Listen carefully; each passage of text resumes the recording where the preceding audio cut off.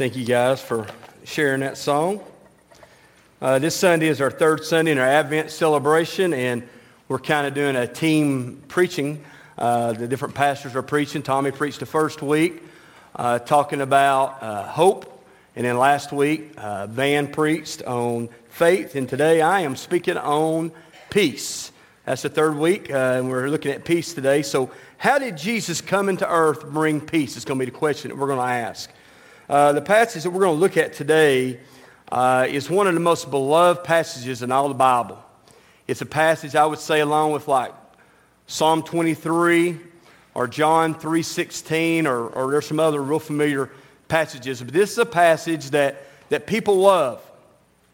It doesn't matter what denomination you go to. It doesn't matter if you're at a conservative church or a liberal church. Christians love this passage, especially during this time of year at Christmas. It is a passage that we've heard many, many times. And I thought about the great philosophers of our day, and one of them was a guy by the name of Charlie Brown. All right? You remember old Charlie Brown? Charlie was confused about Christmas because all of his friends were saying that Christmas was about something different. Whether it was about gifts and materialistic stuff, or whether it's about getting the right tree, which Charlie definitely didn't pick out the right tree, or whether it was the lights like Snoopy had on his house. Charlie was really confused about what Christmas was all about. But fortunately for him, his best friend was Linus, a great theologian. And Linus understood exactly what Christmas was about. And the passage that we're going to look at today is the passage that Linus quotes from that stage at his school. It's Luke chapter 2, verse 8 through 14. So if you have your Bibles, if you want to turn to that, Luke 2. Also inside your bulletin, there'll be an insert. In that insert, I have an insert about the sermon that has the verses on top, and then I have a few points. If you want to follow along and take some notes, you can do that too. But it's Luke 2, 8 through 14 is the passage. Let me read it. Starting off, it says, the scripture says, "And in the same region there were shepherds out in the field, keeping watch over the flock by night. And the angel of the Lord appeared to them, and the glory of the Lord shone around them, and they were filled with fear. And the angel said to them, 'Fear not, for behold, I bring you good news of great joy that will be for all people. For unto you is born this day in the city of David a Savior, who is Christ the Lord. And this will be a sign for you. You'll find a baby wrapped in swaddling clothes and lying in a manger.' And suddenly there was with the angel a multitude of heavenly hosts, praising God and saying, 'Glory to God in the highest, and on earth peace among those with whom he is pleased.'" Let's go, Lord, in prayer. God, today as we look at your word, Lord, it's an awesome word. It's an awesome word of celebration that you loved us so much that you sent your Son to bring peace. And today, Lord, as we study your word, I pray that your Spirit would help us to understand what your word says, and we'll celebrate that great gift of Jesus Christ. In his name we pray. Amen. The very last verse again, verse 14, says, "Glory to God in the highest, and on earth peace among those with whom he is pleased." So Linus was right when he read this. This is the true meaning of Christmas. But what is this peace that the angels declared to the shepherds? What is this peace about? Some would argue that it means different things. What is this true Christmas peace? Well, this morning we're going to try to answer that question. We're going to try to answer what was it exactly that the angels were declaring to the shepherds by saying peace to men. Before I answer that question, I want us to look a little bit at this passage. I think there's some things in this passage that are just incredible that we need to catch when we read this passage. Look again what it says in verse 8. "In the same region there were shepherds out in the field, keeping watch over their flock by night." The Bible tells us there's angels out. There's shepherds out in the field, keeping watch over their sheep at night. And more than likely, what would probably happen is shepherds would probably work together. You'd have a group of shepherds that would kind of team up, and it talks about keeping watch over the night. So what they would do is some of the shepherds would say, "Okay, you guys sleep, and we'll watch your sheep, and then at a certain time we'll flip-flop maybe."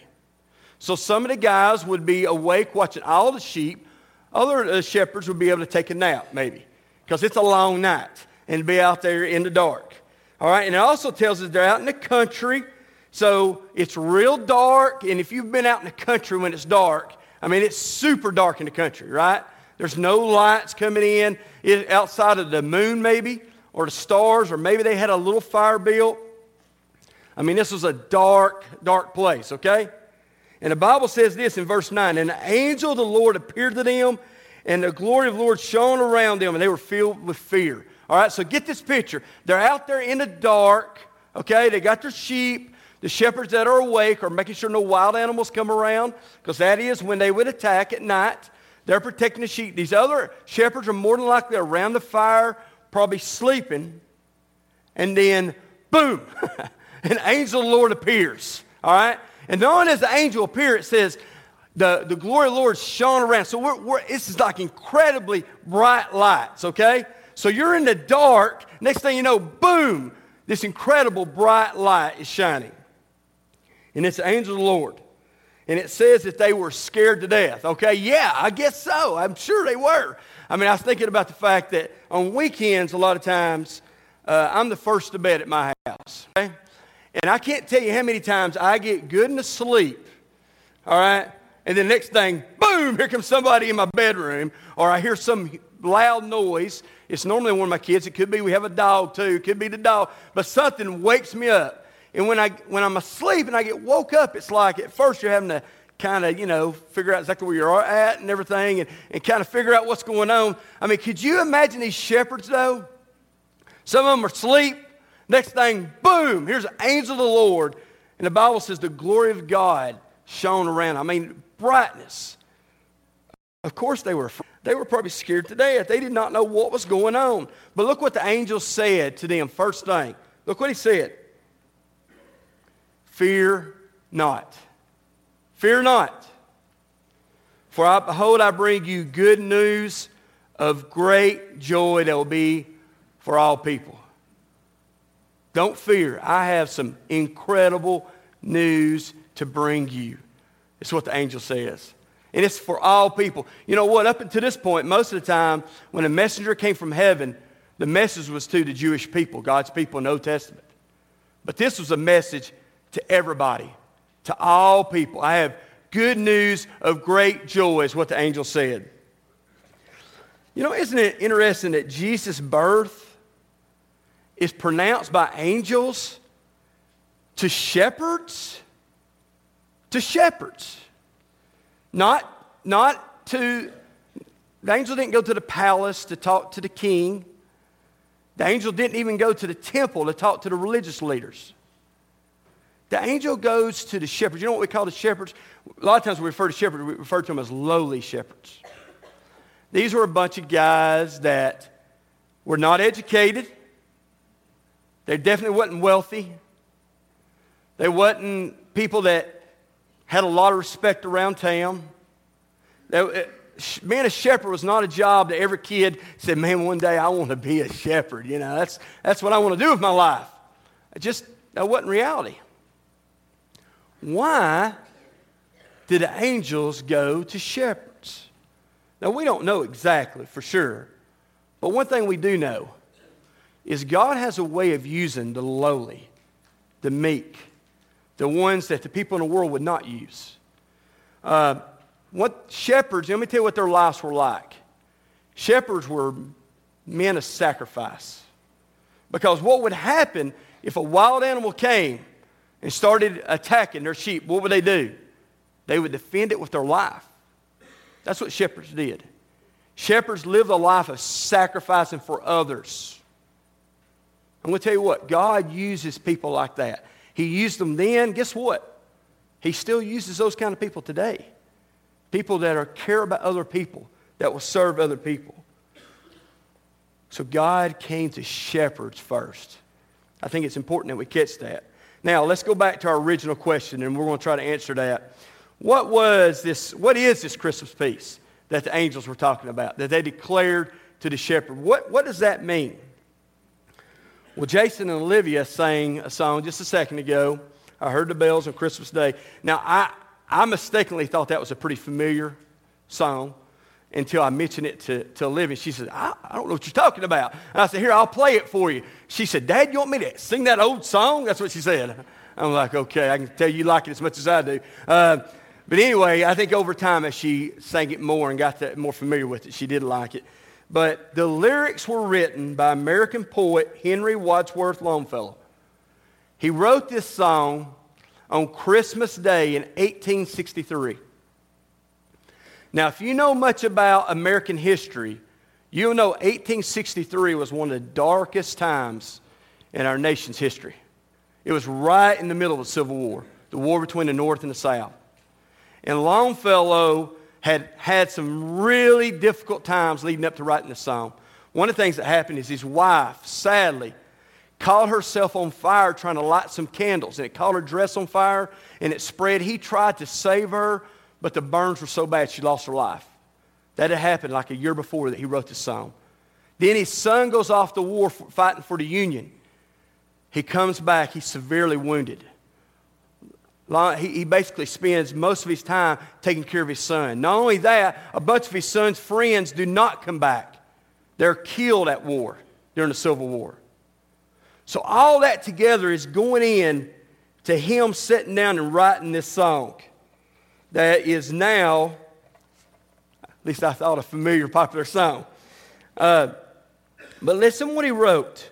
I think Olivia sang this part. It said, in despair, I bow my head. There is no peace on earth, I said, for hate is strong and mocks the song of peace on earth, goodwill to men. I mean, he looked at life, he was like, there's no peace. None at all. If you have your bulletin, if you have your notes, this will be the first note that you can write down. Were the angels speaking of world peace? Is that what they were proclaiming, world peace? Because that's what Longfellow was looking for when he wrote this song. He was looking for world peace. He was tired of seeing all the fighting, tired of seeing people die. He wanted to see world peace. The absence of war is what he wanted to see. You know, many in Israel, when Jesus was born, that's what they were looking for too. They were looking for a Messiah that would come, deliver Israel from the Roman occupation so that they could be free and independent and they would have peace. That's what they wanted. The problem was that was not the kind of peace Jesus was bringing at this time. Not at all. Matter of fact, Israel, even till today, still does not have peace. Their enemies still hate them, and they're still always fighting. You know, I was thinking about the last century, not just in Israel, but the whole world. In the last century, look at the 20th century. Look at the lack of peace we've had. Even with all the advances in medicine, technology, all these incredible advances our culture has seen, think of all the bitter wars and fighting that's going on. Just think about what Hitler and the Germans did to the Jewish people. I mean, that was last century, killing 6 million Jews. No peace. No peace. And I could use all kinds of other examples. I could talk about the fact that there's 40 to 50 million babies aborted every year, killed. There's no peace in our world. But that was not the message that Jesus was bringing. He was not coming, the angels were not declaring, hey, Jesus is coming to bring world peace. There won't be any more fighting. That's not the kind of peace that he brought. Then what was it? Was it number 2? Were the angels speaking of an inner peace? Was that what they were proclaiming? An inner peace. You know what inner peace is, right?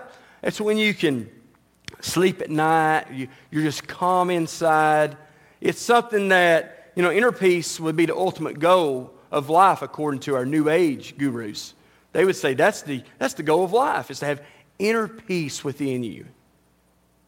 See, if this is the message that the angels declared, then something went wrong with Jesus. Because Jesus did not have peace in his life at all. Matter of fact, if you'll see, he had conflict constantly with who? The religious guys. They were always into it with Jesus, even to the point that they ended up nailing him to a cross to kill him. And not just Jesus, but what about his followers? that were also martyred for the faith. What about when Jesus sat down with them? Did he say, guys, here's what's going to happen in life. You just, inside yourself, just find an inner peace, and then when you do that, everything's going to be great. Is that what he said? No, he said, look, if you're going to follow me, there's going to be persecution. The world's going to hate you just like it hates me. That's what he said. Not an inner peace. But we hear much different today, don't we? Oprah Winfrey said this, the goal of life is finding your inner peace. Her statement illustrates her belief that man is basically good inside. And when we find that goodness and that inner peace inside us, everything will be fine. Well, my only issue with that is that's like the opposite of what the Bible says. Because the Bible says this, in Romans 3, it says, none is righteous, no, not one. No one does good, not even one. That's what the Bible says about man in his natural condition, that none of us are God pleasers, none of us. The sinful depravity of man, we see it today in our world. Now, you might say, well, wait a minute, though. Doesn't Jesus bring peace to our life? Absolutely, he does. People can go through some terrible tragedies, and Jesus can bring peace during those times, no doubt. But it's not some inner peace that we find within ourselves. Not at all. So, if the angels were not declaring peace, meaning the absence of war, or that we could have some kind of inner peace, or that it's chestnuts roasting an open fire. I mean, what did the angels mean by saying this? Point number 3. Christmas peace means that Jesus came to end our war with God. Our war with God. Now, what does that mean? That Jesus came to end our war with God. Charles Spurgeon, who was a great 19th century pastor, he spoke about the separation that we have with God. The separation because of sin. That we are not God's friends naturally because of sin. We're at war with God because we're sinners and God's a holy God. Listen to what Spurgeon said. Spurgeon wrote, our sin is not black, it's blackness. It's not corrupt, it's corruption. It's not rebellious, it's rebellion itself. It's not wicked, it's wickedness itself. We are born enemies of God, and God sent His Son to bring peace. Do you get it? That's what they're declaring. God sent His Son to bring peace because you and I are at war with God. When we're born, we're sinners. Now think about your sinfulness for just a second. Have you ever wondered why sinning's so easy? Have you ever wondered why it just seems like so much fun, like you enjoy it so much, like your parents tell you to do something, it's so much fun to disobey and to do something else, to break the law maybe, to do whatever. It just seems enjoyable. Why is that? Why is that? I'm going to tell you why, because we have a sinful nature. A sinful nature that loves sin and doesn't love God. It doesn't. And unless God does a work that only He can do, we'll always be like that. Always. We're that way naturally because we have that sinful nature. We're born, listen to me, at war with God. We are. The most basic need we have in life is to have peace with God. That's the most basic need we have because sin has destroyed our relationship with God. So you know what we need? We need a Savior. We need a Savior. We need somebody that comes and rescues us from our sinful condition. A Savior. A synonym for Savior could be a deliverer or a rescuer. And when we use those terms, most of the time when you think of somebody that's a rescuer, that implies that somebody's in a threatening condition, right? In a dangerous condition that could cost them their life, and they need somebody to rescue them, right? That's exactly what Jesus did. But how little do we want to talk today about being rescued from our sinful condition? I mean, that's not a popular subject today. People don't want to talk about you need to be saved from your sin. But you know what? If we went down to the beach and somebody was drowning out in the ocean and we saw it, I think we'd understand why they need a rescuer, wouldn't we? We would understand completely why somebody needs to save them. Because that's a word, it indicates some desperation. If we see somebody desperate in the ocean, we understand they need a Savior. Because danger's ahead, right? Today our culture wants to pretend like everything's okay. And everybody's okay. And we don't need a Savior. But listen, we do. Because we're in a bad position because of sin. Sin has separated us from God. And only through Jesus Christ can that relationship be brought back. Only through Jesus Christ. You and I have an issue with sin and we can't escape it. On our own, there's no way. And because of that sin, there's also consequences of sin. And we need a Savior. And that's why we read in these verses, "For unto you is born this day in the city of David a Savior." That was a message of peace. That was it. The truth is, we're hopeless without a Savior. We need to be rescued. And not just rescued from an unfulfilled life or maybe an addiction you might have or a bad marriage. Or Jesus, don't get me wrong, He can help you with all those, definitely. But our condition is a whole lot even worse than that. We have a sin issue, and sin has a consequence, and it's death. And unless we know the Savior, we will suffer death for eternity. Colossians 1:9, I want to end with this. Colossians 1:9 says this, "For in Him all the fullness of God was pleased to dwell." Talking about Jesus, okay? "And through Him to reconcile to Himself all things, whether on earth or in heaven, making peace by the blood of the cross." That is the essence of the gospel. That God sent His Son to bring peace to people that were in war with God through the blood that He shed on the cross. You know, there's two kinds of people in this room. There's those of you who know God's peace and those that don't. And if you know God's peace today, you ought to thank Him with all you have. Thank Him for sending His Son to die on the cross for you. And that He shed His blood on your behalf. That you could have peace today. But if you don't, could there ever be a better time of the year than Christmas to surrender your life to the one that came and gave His life for you? Could there ever be a better time to say, you know what? I want to surrender. I'm tired of being at war with God. I want to surrender the greatest gift of all, Jesus Christ, who came and lived a perfect life and died in my place on the cross. And I would plead with you to trust Him today. Trust Him today and give your life to Him. In just a moment, I'm going to pray. And after I pray, we'll have a moment of invitation. And I'll be down here in front. But I think the worship team's going to come and sing. But if you would like to come and maybe you have a question or maybe you want to follow Jesus today, we would love to see people follow Jesus today. Then I'll be here in the front and would love to talk to you. We'll have others that would be willing to talk to you if you want to talk to somebody.